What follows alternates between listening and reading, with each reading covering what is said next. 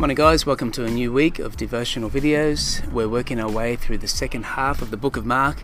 This morning picking up in chapter 10 where we read that Jesus has left the area of Galilee. He's gone south to the region of Judea and across the Jordan, and it says some Pharisees came to test him. Is it lawful for a man to divorce his wife? So they come in with a theological and a lifestyle question. Where does Jesus line up? Jesus says, well, what was commanded you? Nothing was commanded them regarding divorce in the old covenant, but there was permission given for a man to divorce his wife. And by the time of Jesus' day, this permission was taken to the nth degree, where any man could divorce his wife for any reason. If she didn't keep up to date on the laundry, or if she burnt his toast, it was enough for a man to give her a certificate of divorce and send her on her way. Such was the injustice and the inequality by the time of Jesus. Jesus really hits the nail on the head when he says in verse 5, it was because your hearts were hard that Moses wrote you this law. And rather than discuss divorce, Jesus then goes back and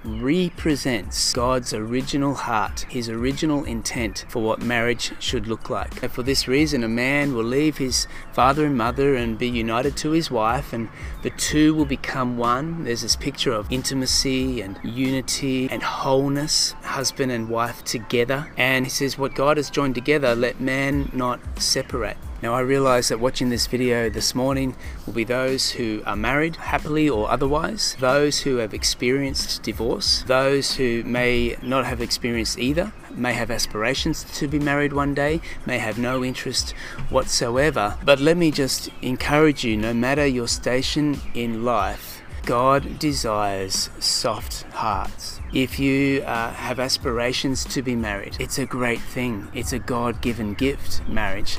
But when you find your partner, may your heart be soft and humble towards that person. If you've experienced the pain of divorce, I believe the last thing on Jesus' radar was for you to experience more judgment, more condemnation, more pain. Rather, may you know his grace and his forgiveness and his love for you.